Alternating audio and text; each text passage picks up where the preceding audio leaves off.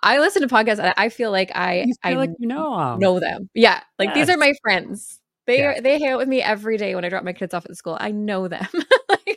I do feel that way. Like I feel like I could reach out to some of them and I don't know, even though they would never respond to me and there's like, a million people probably feeling the same way. It just feels that way. You get really close to people when you hear so much about their lives. Welcome to Unplugged, the tech podcast for digital entrepreneurs. I am one of your hosts, Brooke, the founder of the Sober Biz Collective. Hey, podcasters. My name's Nate Kelly, best-selling author and founder of Podcast Revolution Studios.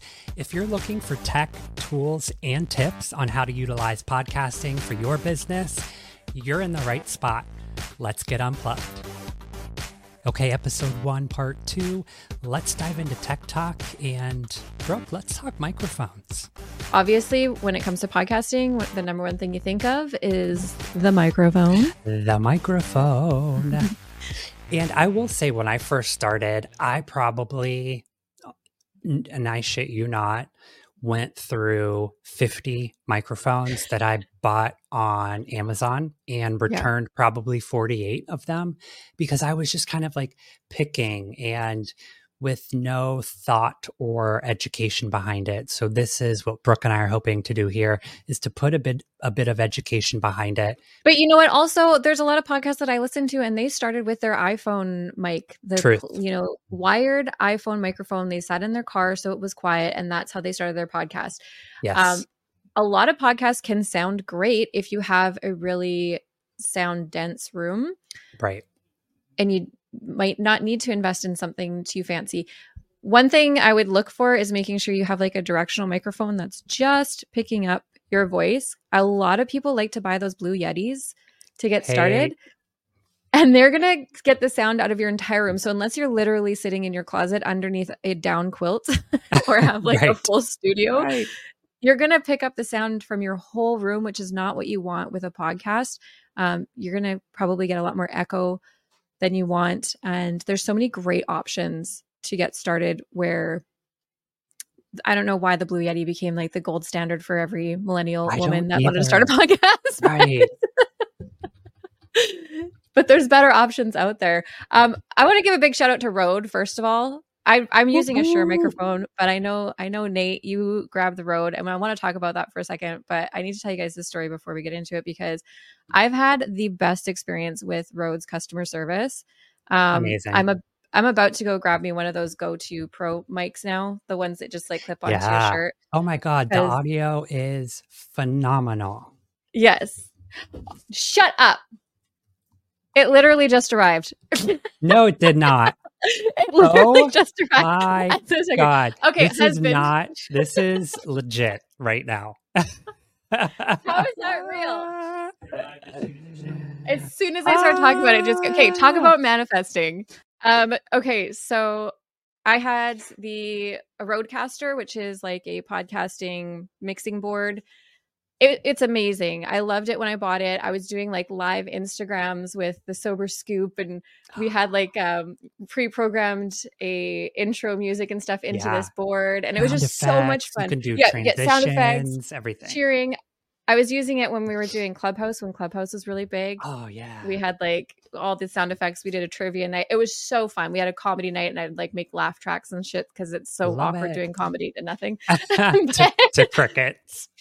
Yes. But anyways, so I've had that for 3 years. My warranty was expired, but the button broke to turn it on, so I couldn't use it. And it was quite pricey. Like it's like $900. Right. Yeah, Canadian. And so my husband like contacted Rode just to see if we can get them to fix it or something. They were incredible. We sent it to them and they didn't have parts for the Rodecaster 1. So they replaced it completely because one button was broken. One button.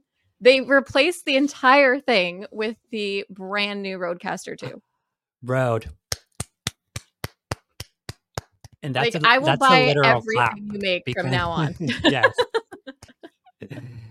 Well, I was going to big up to Rode today anyway, because I not long ago bought the Rode PodMic USB Rode actually just did a new launch of updated tech, new equipment for content creators, the wireless mic that Brooke mentioned. So check out the Rode new line of equipment if you haven't yet. The microphone that I'm on now is also a dynamic microphone versus condense. So dynamic versus condenser is the technical jargon, if you will, but the condenser, how Brooke mentioned, sort of picks up everything. You can record more than one person. If you're in a group setting, like she said, it picks up everything in a room. Whereas if you aren't in a sound treated studio or a more professional setting, you're going to want to get a dynamic microphone, which is that directional. You speak right into the top or side of the microphone. Mm-hmm. It picks up only your voice and drowns out the rest of the background noise or room noise for you. So that is the style of mic that we are each talking on, and I personally recommend to all my clients so that you don't have to worry about the dogs or the kids or the DJ in the back and all of the above. So high recommendation. Rode, just killing it. Big up today, especially on Brooke's delivery. Yeah, I'm beyond. I went with the Shure microphone. Now I can SM7B. So the reason I liked this one is it has both XLR and USB-C inputs. And I'm a Mac user, so USB-C is important for me. Yeah. I need way less dongles. The sound is absolutely incredible. It is more pricey than the Rode. But this was $199 USD. That's probably so I what, think $3? It was about $380 Canadian, I believe. Okay. So I don't know what that translates to. There's like a 30% difference. But yeah. We are an international podcast, by the That's way. Right. Oh my gosh, I love it. I also have a Rode NT1 microphone, but that one I use for like vocals for when I'm doing sound. Yeah. And so I want to hear the guitar and I want to hear the echo in the room and those kind of things when I'm singing, right? So you want something that's a little bit more full. So I use the Rode NT1 for that. My husband actually uses it for video game streaming. He does like a live streaming thing, plays retro video games. Oh, is he a Fortniter? He's not a Fortniter. My kids are. I have a teenage and 9-year-old Fortniter. Yeah, no, he does retro games. So he's into like all the old school stuff. Oh, okay. Like shit that I could actually play. Like N6, like Nintendo shit. Yeah, NES, all the I love it. And earlier systems. So maybe we'll do a tour of his room one day. Yeah. And go through all the equipment he uses too. Yeah, I was thinking we could do like a studio setup episode in the future. I would love that. Yeah. So yeah, love Rode products. I had we still do in his office. We have the boom arm from Rode, which is really smooth. And I did switch. I don't know if it's an upgrade, but I switched to the Elgato low profile, which I am same. Obsessed. It is amazing. So a boom arm would be, you've seen them 100 times if you see any podcast clips on social media, sort of the thing that holds the microphone that you can kind of swing around. It does actually serve a purpose though. So if you set something on the table, you can hear that through the microphone. So if you're on a boom arm, it's kind of suspended in air and will also eliminate any of those kind of background noises as well. That's something I also wasted a lot of money on, trying to get affordable options, because it's they either don't hold your mic properly, so they're just slowly dipping the whole time. The worst, when you're just like or you hear it, the springs in there when you're trying to move it. Yeah. So I definitely actually recommend, if you're going to be investing in something, if you don't have like a solid base stand that can just sit on your desk and not move, that's a great option to get started. But if you need something that's more mobile, if you need to get a boom arm or anything, that's something that's worth investing in a little bit of money for sure. The low profile of it is just very sleek. It takes up much less room. It's kind of like just level with the desk, so it's not arching and, taking up any of your primetime real estate in your desk or your studio. Super sleek. Oh, I love it. So microphones. Oh, yes. Yeah. So what did you start out with? It was the handheld Samsonite. Was that the one? You are so good, girl. Yeah. It is the Samsung. I have it right here.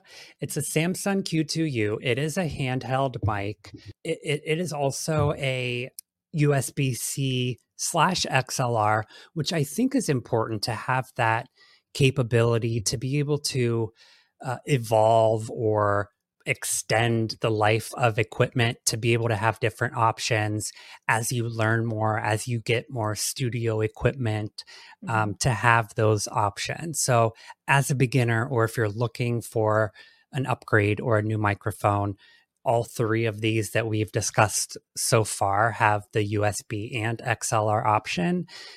So something to look for sure.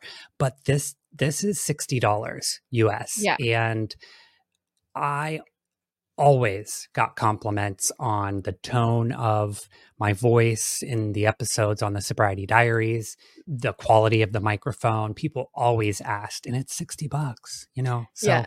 this is what I recommend my clients as a new podcaster. Yes. And I think the importance of the XLR inputs, as well as if you do want to do a show with multi-channel, so there's more than one person speaking and you're not going to be doing it over Zoom or StreamYard or whatever. Yeah. If you're going to be doing it in a studio. So if you're going to have two different microphones, there's not really a good way to do that with USB or USB-C inputs. And then the board will be connected to your computer through a USB. So you can have more than one audio channel at a time. And then you'll be able to adjust the levels of everybody. So if you have a very loud talker, someone who's really close to the mic or really far away from the mic, you have all of the options. Maybe I should just unbox it now so we can let them know what I'm talking about. Yeah, let's do it. Tell me, since we record our podcast remotely, what benefits does it have for remote recordings? Can you still do the sound and all of the same effects? Yeah. So, I mean, it depends on the board you get. With the Rodecaster, you have built-in sound effects. They have pads that you can actually program to do anything you want, basically. Amazing. So if you have a podcast intro that you say it's the exact same every time with the music in the background, and you want to do a live stream to YouTube through StreamYard or whatever, you just like push your button, the intro plays, and then you guys get started, right? So rather than pre-programming it into your computer, that's an option. I used it for Instagram lives. I could connect it to my iPad with the USB-C and go live on my iPad. And then I had all of these capabilities. I can play music. I could play phone calls. So if someone wanted to call in, it can come through your Rodecaster and into your computer for recording. So yeah, there's a ton of reasons why this is better. If you're just getting started, you don't have to worry about getting into it. Like grab something that USB that plugs right into your microphone that you don't have to adjust too much. But if you're into the tech and all that kind of stuff and sound engineering, like you have so much more control when you use a board over audio, your own audio and all that kind of stuff. And then you can also add sound effects and different fun things, which I love. So the other thing I love about this one is the channels for headphones. So when you have guests, if you're going to be live in a studio, everyone has their own headphone channel and you can like adjust the volume of your headphones. When I did do in-person interviews, when I was doing Seek Purpose and we had a guest, we had like 3 headphone jacks. I had to buy an adapter that would go into the board in order to be able to do this. Yeah. And it was so helpful, like way more helpful than I thought it was going to be, because we had some guests that were harder of hearing. They could turn up their volume. And then some people that didn't want to hear themselves at all could turn it all the way down. Amazing. So it actually ended up being like way more useful than I expected. Amazing. Well, since you mentioned it, check today's show notes as well for a link to leave us a voicemail and or jump over on social media. We will also be doing a segment for listener Q&A. So podcaster Q&A, if you're starting out, if you're looking for advice, if you have questions, anything about podcasting, content, digital entrepreneurship, let us know, and we may feature you in the listener Q&A segment. I can't wait. This is going to be such a fun collaboration journey. It's really the start of a new chapter, both, professionally for both of our businesses, and to create a platform for other podcasters to unite and share information and to really help one another launch and scale successful shows. So, Brooke, we'll add some B-roll of the new Rodecaster, but do you have any specific goals for the show? And we'll kind of wrap this portion of at least this episode up. Yeah. Do you have goals for this project that we're doing together? I mean, I'm really excited just to help some people, feel confident about podcasting, because I watch a lot of people with so much amazing knowledge and talent and humor and all these things try and get out there and try and get started and wanting to get these shows out. And then like I'll listen to it and it's super echoey, or there's like little things and I'm like, oh, I can help you. But I've been doing this thing where I don't offer to help people unless they ask for my help, because otherwise I found that I actually annoy people when I do that. Unsolicited advice can actually be insulting, apparently.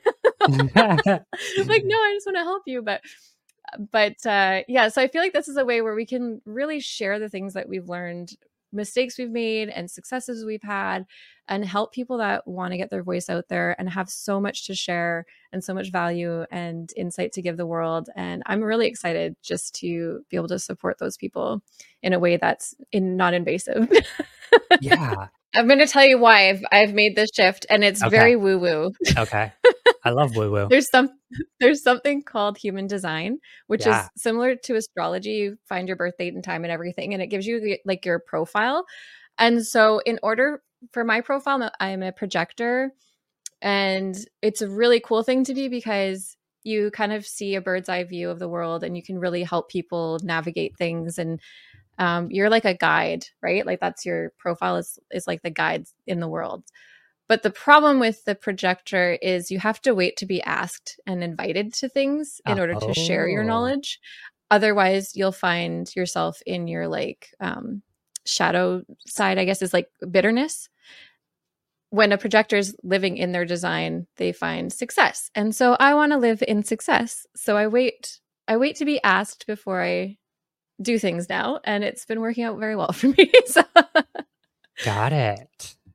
Are you looking up yours now? Yeah, I can't remember because I did it. I'm either a generator or a reflector, but I can't remember.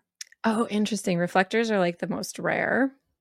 Yeah, so maybe I'm a generator then. Oh, that's awesome. Does that make sense? Yeah, generators get stuff done. Okay, yeah. That feels right. Yeah.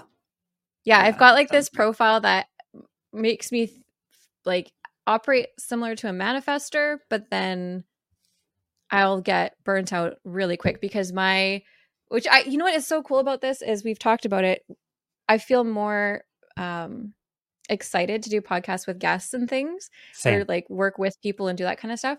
And then I found out through like my profile that I get energy from other people. I don't produce my own energy. So when I'm with somebody, I feel more energized and excited to do things than when I'm on my own, which just made so much sense to me. Who knows if it's true, but it's like bang on. Yeah, exactly. Carry on banging. You will come to realize and appreciate, dear listener, as well, that we will be infusing recovery, mental health, manifestation, because it's just simply who we are, and it's part of our work and professional and personal lives. It's part of who we are. It's part of who we've evolved, as people. And Brooke and I were, I think, drawn together or, matched for a reason, and you're going to hear the best of it. So that's Unplugged. I didn't know we were going to get into all this woo-woo stuff, but I'm happy.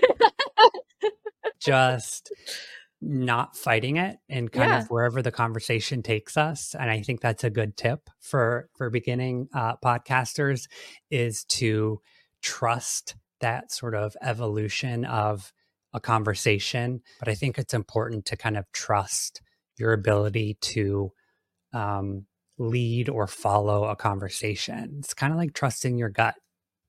That's such a good point. Yeah, I just heard a podcaster I love, Rich Roll. It's like an ultra runner vegan guy.